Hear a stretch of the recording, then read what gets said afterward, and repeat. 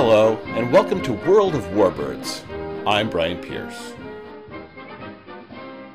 Remember, you can always check out the pictures on the World of Warbirds Facebook page in order to see the various aircraft described today. If the Avro Lancaster had a motto, perhaps it would be, if at first you don't succeed, try again. Or, perhaps to be more accurate, if life hands you a lemon aircraft, try adding 2 more engines. Let's take a look at the origins of this iconic British aircraft. Elliot Verdon Roe was born in 1877 in Lancashire. He was quite a character and an adventurer as a young man. He left home at the age of 14 to go to Canada to learn a trade as a surveyor.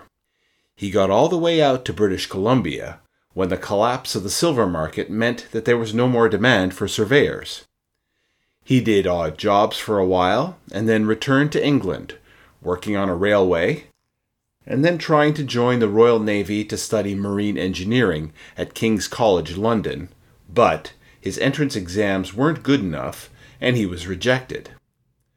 So he started working at the dockyards and eventually signed aboard the ship SS Jebba of the British and South African Royal Mail Company on the West African run. Supposedly it was at sea, observing soaring albatrosses, where Verdon Roe developed his interest in aviation, and returning from sea in 1906, he began his career in this field by applying for the job of secretary of the Royal Aero Club. There were candidates who were more qualified than Verdon Roe. However, he must have really wowed them in the interview because he got the job mainly due to his enthusiasm. Incidentally, the man who hired him was Charles Rolls, who was the first half of Rolls-Royce. Verdon Roe started off as a draftsman and then started designing and building his own models. Only 4 years later, on the 1st of January 1910, Elliot Verdon Roe and his brother formed their own business, the A.V. Roe Aircraft Company, which was later renamed to Avro. The company's most popular early model was the 504 biplane, which was used during the First World War and then was used as a trainer by the RAF after the war. They built over 8,000 of them. In 1928, he sold his share of Avro and bought the S.E. Saunders Company and formed Saunders Roe.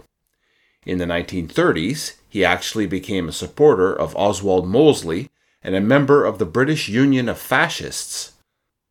Both of his sons joined the Royal Air Force during the Second World War, and both were lost in action.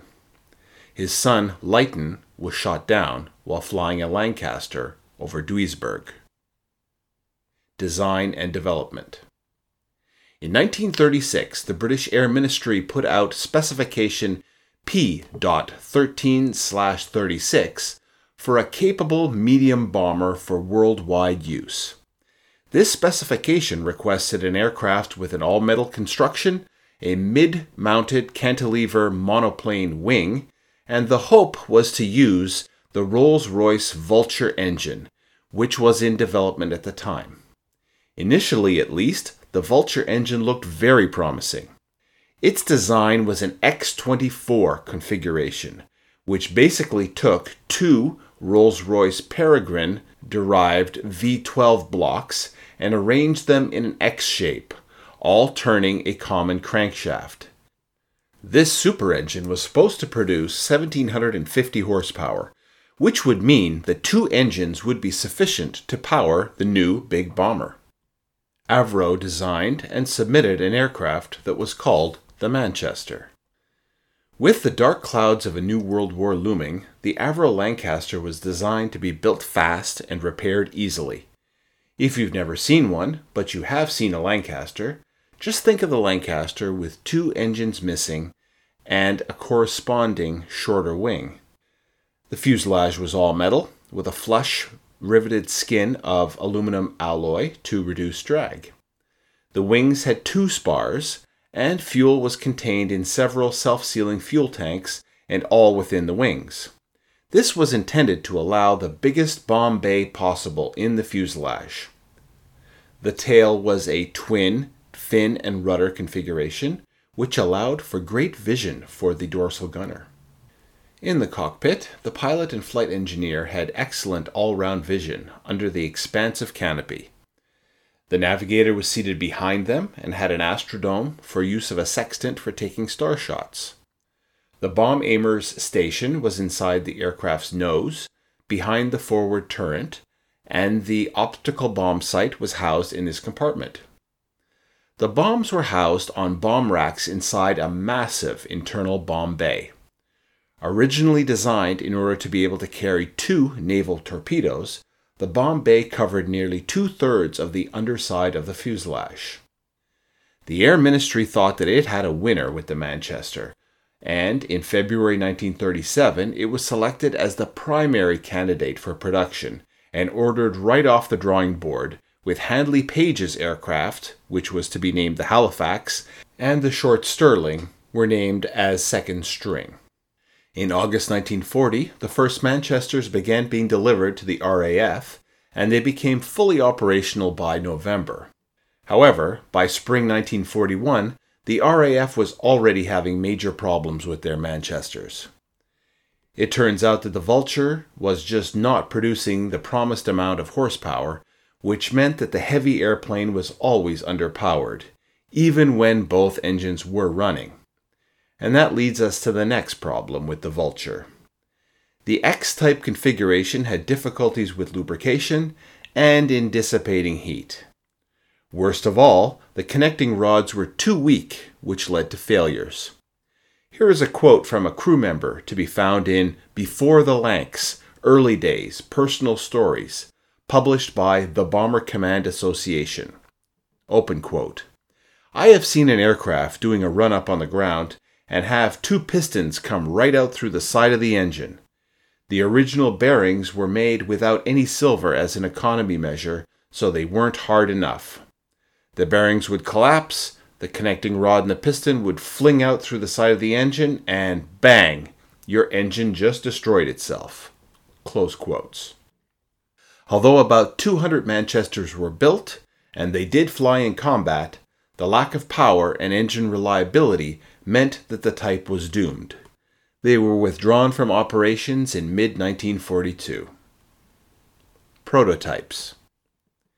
In 1940, even as the first production Manchesters were being delivered to the RAF, Avro's chief design engineer, Roy Chadwick, began working on improving the Manchester design. He decided to try changing out the Manchester's 2 troublesome Vulture engines and swapping in 4 less powerful but more reliable Rolls-Royce Merlin engines installed on a larger wing.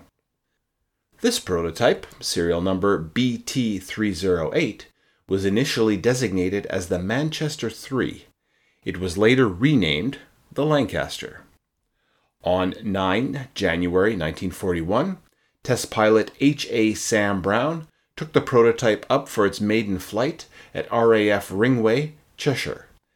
The airplane was a hit from the start, and almost immediately Manchester fuselages were being diverted from their production line to be switched to the new Lancaster model.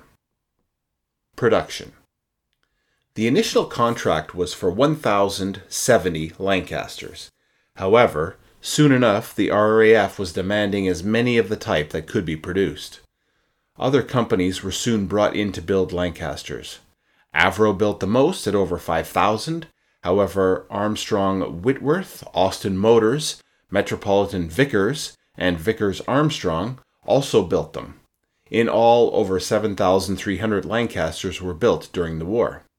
In August 1942, a Lancaster Mark I, serial number R5727, built by Avro Aircraft, took off and flew west across the Atlantic in order to be a pattern aircraft for Lancaster production at the Victory Aircraft Company in Canada. It seemed an almost impossible task. The new company was to somehow figure out how to build and put together the 50,000 separate parts of the Lancaster, and to do it with a newly hired and mainly unskilled workforce. Amazingly enough, 16 months after starting, the first Canadian Lancaster, serial number KB700, named Ruhr Express, was rolled out and flown to Europe to participate in the battle. The workforce of building Lancasters at the Malton, Ontario factory had ballooned from 3,000 to almost 10,000, and at its peak they were building a new bomber every day, in the end building over 400. The Canadian Lancasters had US-built Packard Merlin engines, and there were several differences in instrumentation and turrets that were available in North America. Overall, the Lancaster was an exceptional aircraft, being described as a near-perfect airplane for its size and its type. It was fast for its massive size and very smooth in flight. Pilots described it as handling like a fighter, and a fairly easy airplane to fly. Lancasters were able to be looped and barrel-rolled, and sometimes they could even outmaneuver their Luftwaffe attackers. They were very strongly built and could take a lot of punishment and still come home, even able to limp home back to base on 2 engines. One complaint about the Lancaster was that the wing spar, which went right through the fuselage, was a major obstacle to moving about the aircraft. Another problem was that the escape hatches were too small, making the Lanc much harder to escape from if it came time to bail out. The depressingly low statistic was that only 15% of downed Lancaster crew were able to bail out.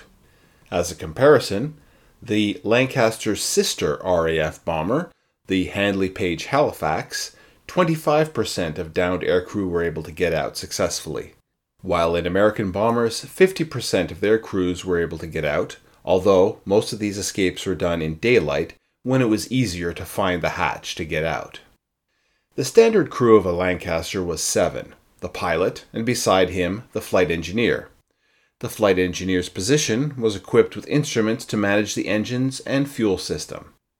Below them, in the nose, was the bomb aimer. During the bomb run, he laid prone on the floor, looking at the bomb site. The rest of the time, he manned the Frazer-Nash FN-5 nose turret, which mounted 2 .303 caliber machine guns with 1,000 rounds per gun. Behind them sat the navigator at a desk facing port or left, behind a curtain so that he could use a light to see his maps and charts and do his calculations and see the instrument panel in front of him showing airspeed, altitude, etc. To the left of the navigator was a stack of radio equipment, and the wireless operator sat behind that, facing forward, just in front of the main spar. He had a window to his left, and the Astrodome was above him, which was used for visual signaling or when the navigator needed to do a star shot for celestial navigation. Behind them was the mid-upper gunner, who sat on a canvas sling beneath his turret. He also had 1,000 rounds per gun for his 2 .303 caliber machine guns. Way in the rear was the tail-end Charlie rear gunner with 4 .303 machine guns. Due to the Luftwaffe's rear approach technique, this gunner position proved to be the most important in the whole aircraft, and several modifications were made over the course of the war to try to make it more effective. Some gunners removed portions or the entire perspex panel in order to have a better view to look for night fighters. The Rose turret, which mounted 2 .50 caliber machine guns for greater punch, was installed on a select few Lancasters, and some late war aircraft. These guns were guided by radar. One of the biggest advantages of the Lancaster was its massive 33-foot long bomb bay, which seemed to be able to hold everything, including the proverbial kitchen sink. Of course, the Lancaster could haul 500 and 1,000-pound general-purpose high-explosive bombs, but it could also carry the 4,000-pound high-capacity bomb, which was known as a cookie, and with modifications such as bulged bomb bay doors, it could also carry 8,000-pound or 12,000-pound cookies. It could also carry the SBC, or small bomb container, which held between 24 to 236 4 or 30-pound incendiary and explosive bomblets. If that wasn't enough, it could also carry anti-shipping mines, anti-submarine depth charges also. And if all that wasn't enough, the Lancaster was the delivery aircraft of choice for several very special bombs, such as the Wallace or Upkeep bouncing bomb, the Tall Boy, and the Grand Slam. More about that later. Number 44 Squadron, which was based at RAF Waddington, Lincolnshire, became the first RAF squadron to convert to the Lancaster in early 1942, and the first actual mission of the aircraft was on the 2nd of March 1942, when Lancasters from this squadron dropped naval mines in the vicinity of Heligoland, Bight. 8 days later, on the 10th of March 1942, they were on their first actual bombing mission, which was an attack on the German city of Essen. During the course of the British night bombing offensive, increasing numbers of Lancasters became available, but due to their superior performance, the RAF and Bomber Harris really would have preferred to have even more. He went so far as to call it Bomber Command's shining sword. There was even much debate whether to convert the factories from building Handley Page Halifaxes over to Lancasters. There were clear advantages to the Lanc over the Halifax. Unlike the almost fighter-like performance of the Lancaster, the Halifax had an annoying rudder problem that, even with modifications, never really went away. If a Halifax pilot threw his machine into a dramatic maneuver in order to try to escape from flak or night fighters, they were likely to unbalance, lock on, and eventually produce a spiral dive from which it was difficult to recover. Overall, Lancasters were slightly faster, had a higher ceiling than the Halifax, which was important in avoiding attack. The Lancaster's exhaust flames were less visible at night, and Bomber Harris was known to complain that he had to use his Lancs as a safety blanket to protect the more vulnerable Halifaxes. Lastly, the whole point of this offensive was to deliver the most weight of bombs to the enemy, and in this purely numerical statistical analysis, the Lancaster was the clear winner. The Halifax's bomb bay was smaller and divided into sections, meaning that it was incapable of carrying the big 4,000-pound cookie bombs or any of the exotic bigger weapons of the RAF. On average, over its operational life, the Lancaster would deliver 150 tons of bombs on German targets, while a Halifax would only deliver 100. It also took less labor to build a Lancaster. It took 330 man-hours to build a Lancaster, while it took 420 man-hours to build a Halifax. So why didn't Britain stop building Halifaxes and convert over to all Lancaster production? The main problem was that of conversion. If the British aircraft industry was to start converting its production to Lancasters, then there would be an overall drop in bomber production during that time while the factories rejigged. For the British leadership, all the way up to Churchill, this was unacceptable. Also, there was some worry that there wouldn't have been sufficient Merlin engines to equip any more Lancasters. The Halifaxes used an alternate engine, which was the Bristol Hercules. In fact, the worry of Merlin engine supply was so serious that the Lancaster B2 version was developed to use this alternate engine.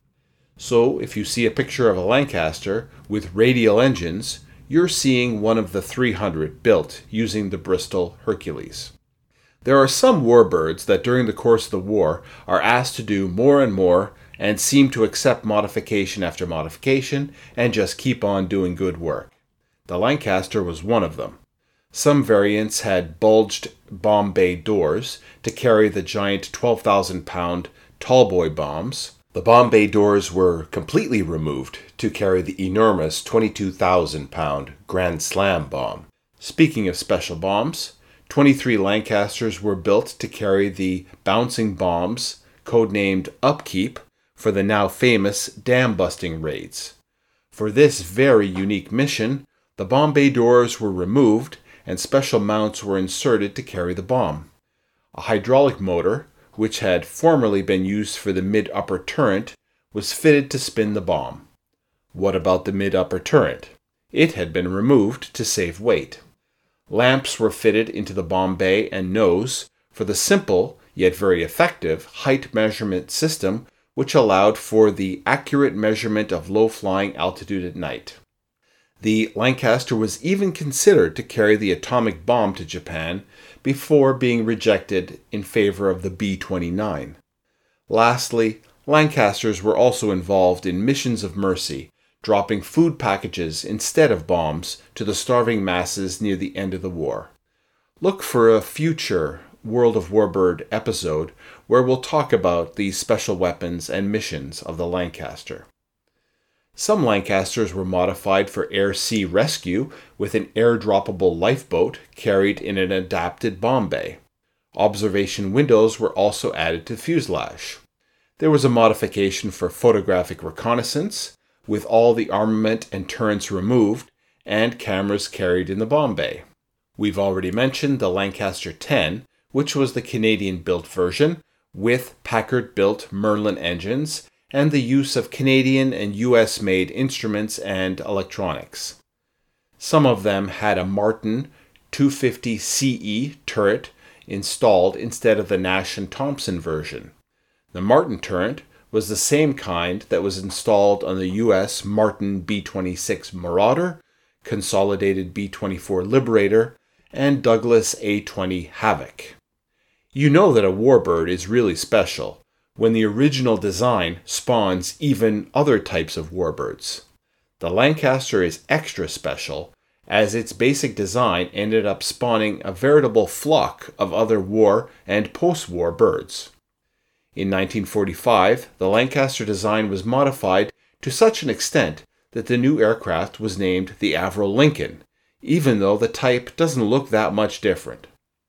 The wings were lengthened, and new two-stage supercharged Rolls-Royce Merlin 85 engines were fitted. The fuselage was enlarged so that it could carry increased fuel and bombs, including the Grand Slam. With these modifications, it would also be able to fly higher and farther than the original Lancaster, with a maximum altitude of 35,000 feet and a maximum range of 4,450 miles. A few more than 600 Lincolns were built. A further spawning was the Avro Shackleton, which was the long-range maritime patrol version of the Lincoln. Rolls-Royce Griffon engines with 13-foot diameter contra-rotating propellers replaced the Merlins, and many changes were made for anti-submarine warfare operations, including the installation of special cameras and radars, equipment to drop sonobuoys, and a diesel fume detection system to sniff for subs recharging their batteries. It could also carry up to 9 bombs, 3 homing torpedoes or depth charges, and had 2 20mm cannon in a Bristol dorsal turret. 185 of them were built, and the last one retired in 1991. The Lancastrian was a passenger and mail version of the Lancaster. The early ones were conversions, however, later versions were built as pure passenger planes. Even though the type was not well suited for passengers, being fairly cramped in the fuselage, they continued in service until 1960. The Avro York was the transport version of the Lancaster. Although 258 of them were built, production was slow at the start, as priority for materials and production was all devoted to the bombers. One of the prototypes, serial number LV633, also known as Ascalon, was the personal transport and flying conference room for Prime Minister Winston Churchill. Avro Yorks were also employed after the war during the Berlin airlift. Lastly, the Lancaster airframe was so versatile that it was used as a testbed for many new engines, including the Metropolitan Vickers F2 turbojet, the Armstrong Siddeley Mamba, various Rolls-Royce Dart turboprops, the Avro Canada Orenda, and Swedish Stahl Dovern turbojets. Survivors. We are lucky enough to have many surviving examples of the Lancaster. Some are just on display. At least one is able to taxi around, giving rides to the public, and 2 are airworthy. One of these, PA-474, was built in 1945 and arrived on the scene too late for wartime service. She is now part of the Battle of Britain Memorial Flight in the UK. If you've listened to the previous episode called The Love of the Lancaster, then you've heard me refer to Vera, the Canadian Warplane Heritage Museum's Lancaster. The squadron and aircraft ID painted on her flanks are VR-A, hence the nickname Vera. As I have actually seen this aircraft in action multiple times, and her picture is the front page of the World of Warbirds podcast, I will be profiling her today. Lancaster Mark 10 serial number FM 213 was built at Victory Aircraft in Malton in July 1945 and was taken on strength by the Royal Canadian Air Force on August 21. Built too late to participate in the war, she was immediately placed in storage at the RCAF base in Trenton, Ontario. 5 years passed until she was called on to actually serve her country. In 1950, with the Cold War heating up, it was decided that Canada needed more aircraft to patrol its expansive shorelines, and so the decision was made to convert about 70 Lancasters into maritime patrol and reconnaissance aircraft. In January 1952, FM 213's conversion to 10 MR, or Maritime Reconnaissance Aircraft, was complete. A radar operator station had been added in the rear center section, as had a sonobuoy operating station in the rear section.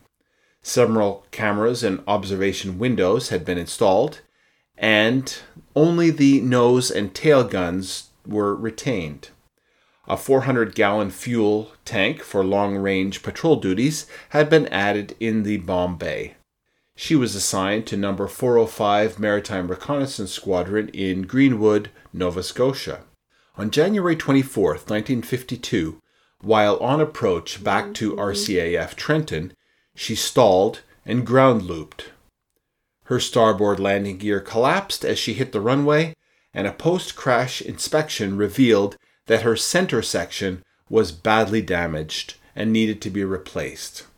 The problem was that by 1952, the supply of spare parts for Lancasters had dried up, and there didn't seem to be any center sections available. It seemed that FM 213 was about to be written off and scrapped.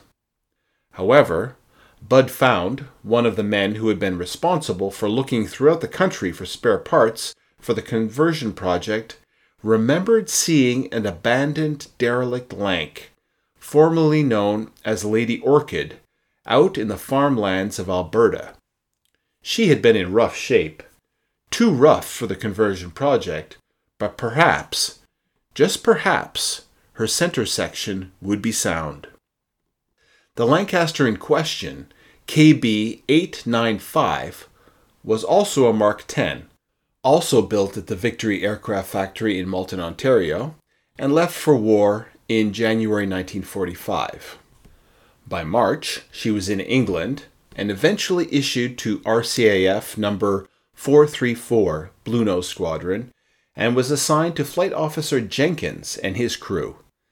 They had previously flown 11 missions in a British-built Lanc. However, KB 895 was to be their permanent aircraft, and so they decided to personalize it. The squadron code letters painted on the side of the aircraft were WLO, so they named the Lancaster Wee Lady Orchid. However, they soon dropped the Wee and just painted Lady Orchid on the side of the plane, along with an image of a suitably naked Lady Godiva riding a bomb and carrying 2 6-shooter pistols. She carried the pistols as a nod to the Western heritage of Calgary, Alberta, Jenkins' hometown. KB 895 and her crew began operations and flew a total of 5 missions by the time the war ended, including trips to Hamburg, Leipzig, Kiel, and Schwanendorf. On the way to Kiel, she performed 2 maneuvers known as corkscrews in order to evade night fighter attack. When the war ended, she served as part of Operation Exodus, helping to bring Allied POWs back home. Then there was training for the possible deployment to the Pacific as part of Tiger Force, which would have been the heavy bomber attack on Japan, probably based in Okinawa. Jenkins, his crew, and Lady Orchid were then ordered back west to Canada. It wasn't an easy flight back across the Atlantic. Due to poor weather conditions and 2 engine failures, it took 10 days to get back to Dartmouth, Nova Scotia on June 17, 1945. In September, the surrender of the Japanese ended the need for a Tiger Force, and so Jenkins and his crew were demobilized and Lady Orchid was flown to Pierce, Alberta, and placed in storage. And that would seem to be the end of the story. Amazingly, 2 years later, in 1947, Jenkins found out that his old Lank was up for sale as war surplus, and he made inquiries about buying it. His plan was to remove some of the instruments and seats and send them to his old crewmates as souvenirs. The Crown agreed to sell him Lady Orchid for $300, as long as he would promise to not try to obtain a certificate of airworthiness. He then had the aircraft moved to a nearby farmer's property where the souvenir removal work could be done. Afterwards, the farmer had intended to turn the fuselage into a shed, but never did, and so sadly the remains of Lady Orchid lay rotting in the Alberta countryside, just waiting to be remembered by Bob Found. In 1953, a salvage crew was dispatched to the farmer's property, and soon enough, the huge center section was removed and loaded on a large flat car for the trip to the de Havilland Aircraft Company, where the repairs would be occurring. In July of 1953, the center section was transplanted in FM 213, and on August 26, 1953, she was test flown and returned to service, where she served as a maritime patrol aircraft with number 405 Squadron, Greenwood, Nova Scotia, and number 107 Rescue Unit, Torbay, Newfoundland, for 10 years, retiring from the RCAF in late 1963, and was finally struck off charge on June 30th, 1964. Again, it seemed like the end of the life of the storied aircraft. However, she was then purchased by the Royal Canadian Legion Branch 109 in Goderich, Ontario, and placed on pedestals outside Sky Harbor Airport, where she would remain on display until 1977, when the Legion decided that they could no longer afford to maintain the memorial. Luckily enough, the Canadian Warplane Heritage Museum was seeking a Lank to restore at the time, and on July 1st, 1977, they officially acquired FM 213. It took 2 full years to dismantle and prepare her for transport to the CWH Museum at the Hamilton International Airport, and another 10 years of restoration work to when FM 213 returned to the skies on September 11, 1988. Although she contains the bones of 2 vintage Lancasters, one being a combat veteran, she wears the colors and designation of a third Lank, KB726 VR-A of number 413 Moose Squadron, as a memorial to Pilot Officer Andrew Minarski, RCAF, who posthumously won the Victoria Cross on a raid on the night of June 12th to 13th, 1944 over France. She flies every summer for events in North America and has even returned to Europe to fly with her sister Lancaster, PA-474. Let's hope that both continue to fly safely, showing new generations the power and majesty of the Avro Lancaster. And lastly, the next time you experience a setback in your life, think of the utter failure of the Avro Manchester and how, with a little imagination, this disaster of an aircraft became one of the most successful aircraft of all time. Be sure to check out the pictures on the World of Warbirds Facebook page in order to better appreciate what has been described today.